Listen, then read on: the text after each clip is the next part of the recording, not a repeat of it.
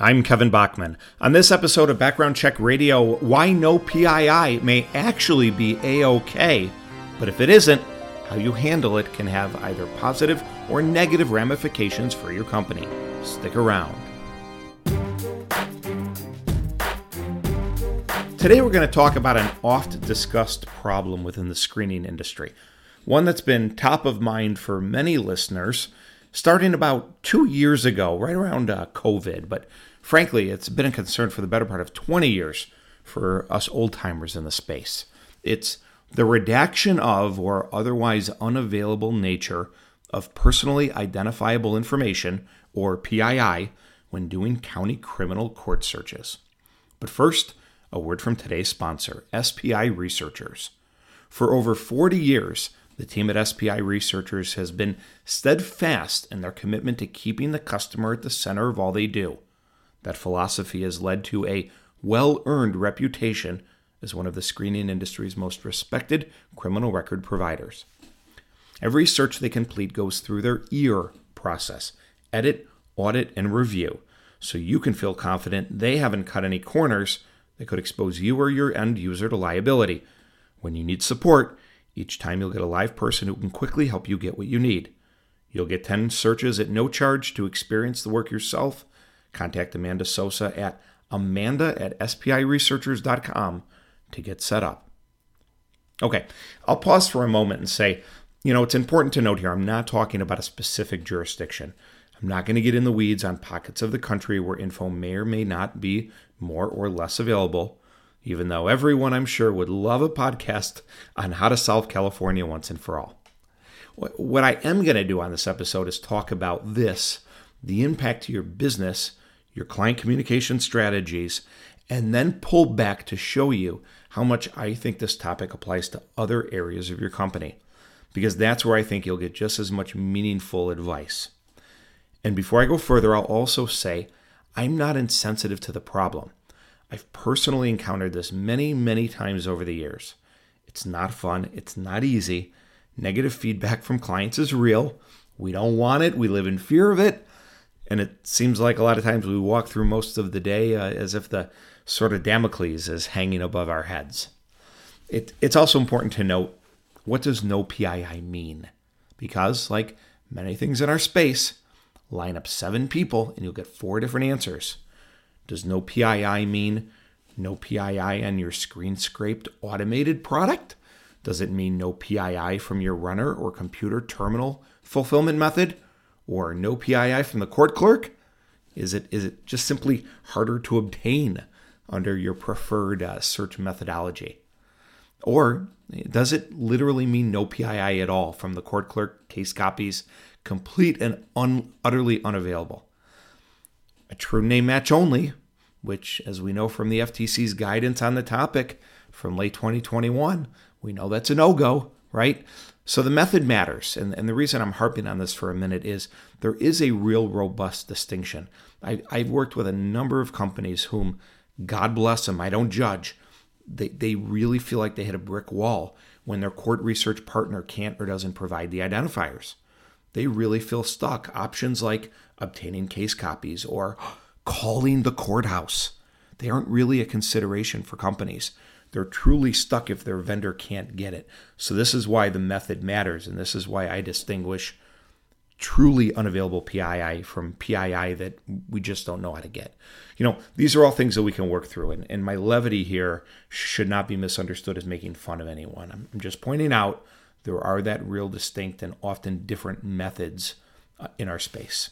So now that we've talked through a little bit what is and isn't truly a restriction, I want to narrow it down to those instances where something may be, for all intents and purposes, purely unavailable. And here's where my opinion on how to resolve it may be pretty unpopular. This issue, I'm not convinced, is always your problem to solve. Or, if it's not your problem, certainly something we shouldn't have to fear as much as it seems like we do. Where's this opinion come from? Well, it comes from a logical argument I'm going to make to you in a second, but it also comes from what I currently see and hear, and as importantly, don't see and don't hear. I'm not hearing a bunch of companies in our space losing significant clients because of this. And I'm not hearing companies in our space who've cracked this problem and are now acquiring a boatload of clients because of it. This, in my opinion, is a much smaller issue than, let's say, the summer and fall of 2020, where COVID court shutdowns created a real divergence within our industry, with many CRAs saying, nope, the court's closed, can't get information, while other CRAs told their customers and prospects the exact opposite. Yep, we're good. Come on over. It's business as usual. If that mass migration of clients from one CRA to another didn't happen then for those reasons, I'm sure not seeing true negative business impact to a lot of CRAs on this issue today. So those observations aside, here's the logical argument I promised. And I think of this in three categories. What's our fear? Well, the first is our existing fear around compliance when we can't get PII, right? I'm damned if I report it. I'm damned if I don't. The second is around accuracy with that same damned if I do, damned if I don't worry. The third, and this is where I really see opportunity and where if you nail this part of it, it makes the first two concerns go away, the accuracy and the compliance worry. If you can nail this, I think the problem really starts to fade into the distance. And that is our client's reaction to this. This is my 22nd year in the industry, and I learned after about 22 days, you got to be really good at telling somebody no. This is a no business. And for longtime listeners of the podcast or webinars or PBSA presentations, you've heard me kind of riff on this no concept a lot. And I'll give you a few examples. If you're listening, you haven't heard this before. When do we say no to our clients? No, that education verification isn't finished because Rose is the registrar and she has the key to the filing cabinet and the school's closed for winter break. So that high school education verification has to wait. Nope, I can't take that computer-generated degree your candidate emailed you and slap it onto a consumer report for you. No, that employer went out of business, and with it the 4 months of employment history from 6 years ago that you think you want. I'll pause to say I know there are some technological solutions to a few of those dramatic examples, but you get my point. So, the real weakness here with handling and resolving that client feedback comes down to two things. And you'll hear them right after a quick break to talk again about today's sponsor, SPI Researchers, who, by the way, may be able to help with some of the very same issues we're talking about here. Since the 1980s, yes, the 1980s, SPI Researchers has kept the customer at the center of all they do. They manage a nationwide network of researchers to ensure they provide the accurate, complete, and up-to-date information you need and your clients require. By doing so, they've cemented their reputation as one of the industry's most respected criminal record providers. Remember the EAR process? Each search goes through an edit, audit, and review quality control check. So you can feel confident their processes won't increase liability, and when you need support, a live US-based partner is just a phone call away. They're offering 10 free searches. Contact Amanda Sosa at amanda@spiresearchers.com to learn more. Okay, the two things I think can tip the scales one way to the other in determining how clients receive the information around this issue that affects us all.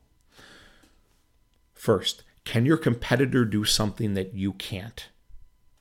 And second, are you good enough to sell the outcome, which, while an unfortunate one, can you sell it in a way that leaves the end user actually thanking you at the end of the conversation for looking out for their best interests?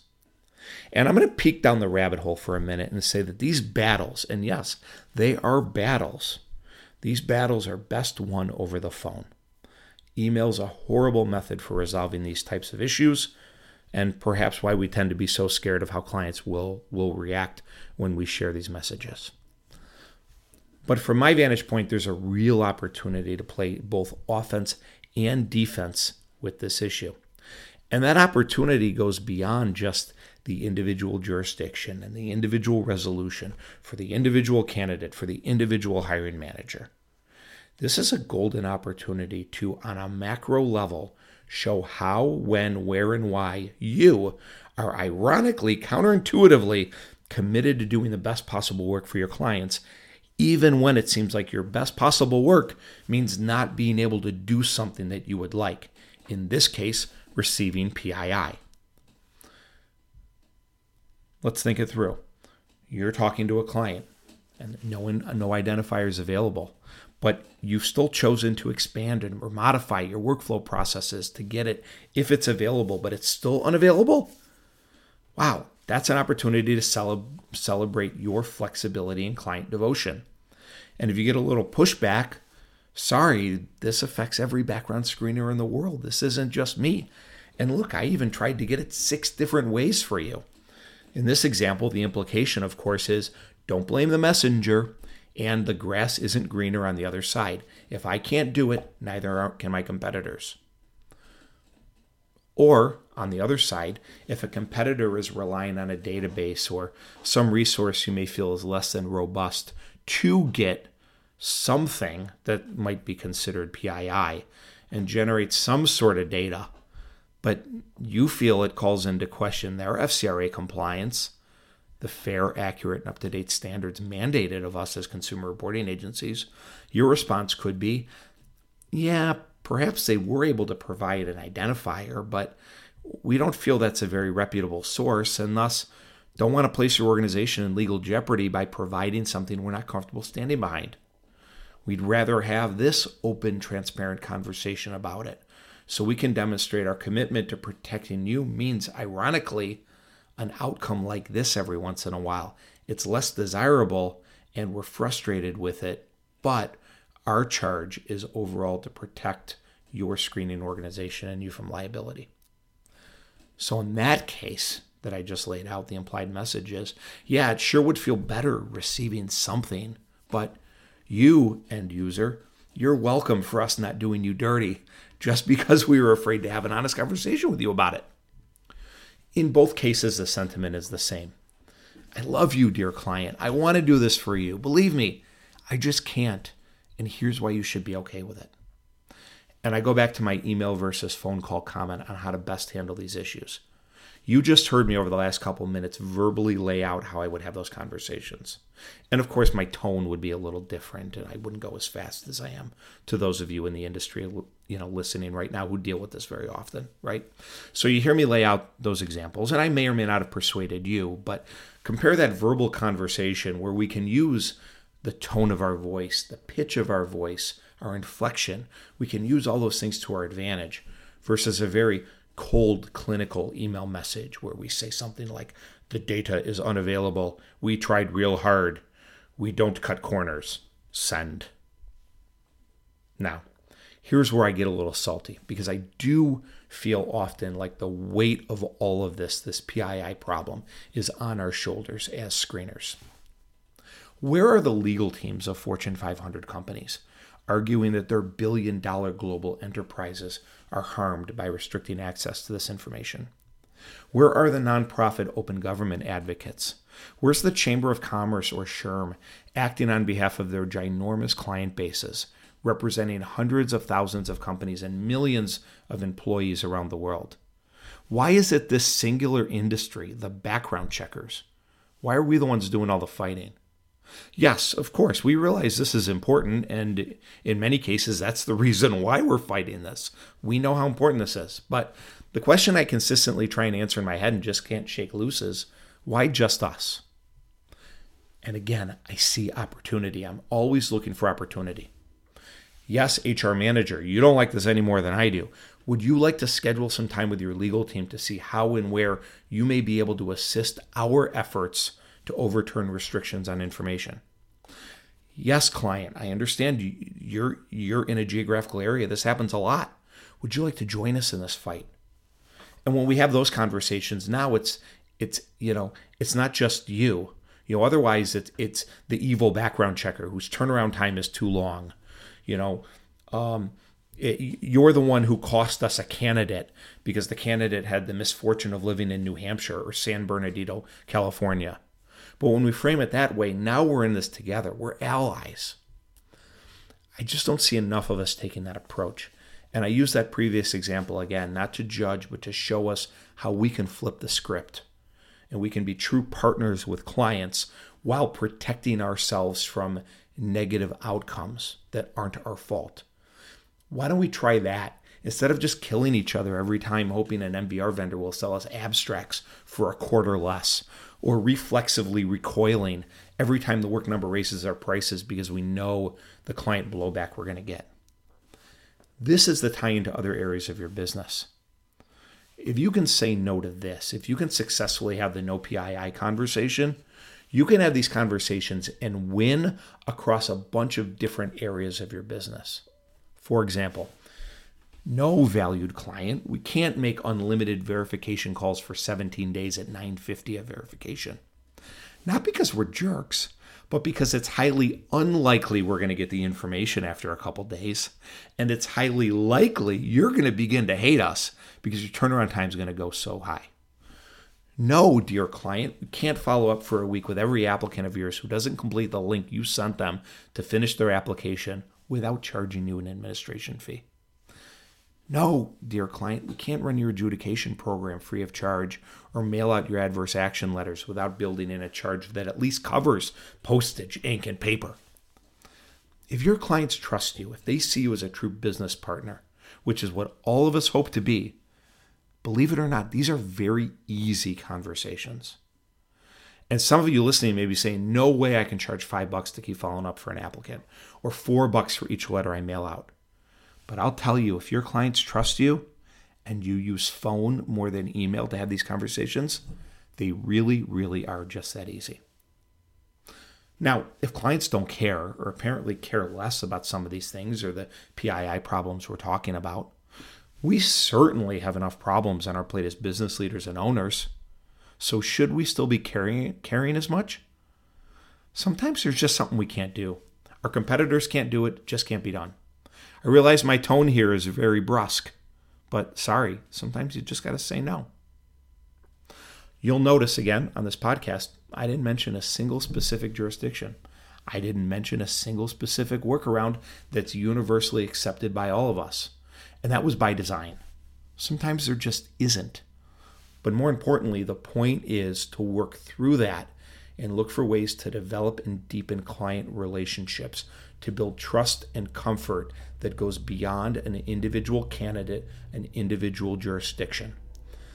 Sometimes, more than we'd like, that needs to come through the power of persuasion, the skill I believe all leaders and client relations teams need to master inside their businesses. I believed it in 2002. I believe it even more strongly in 2023.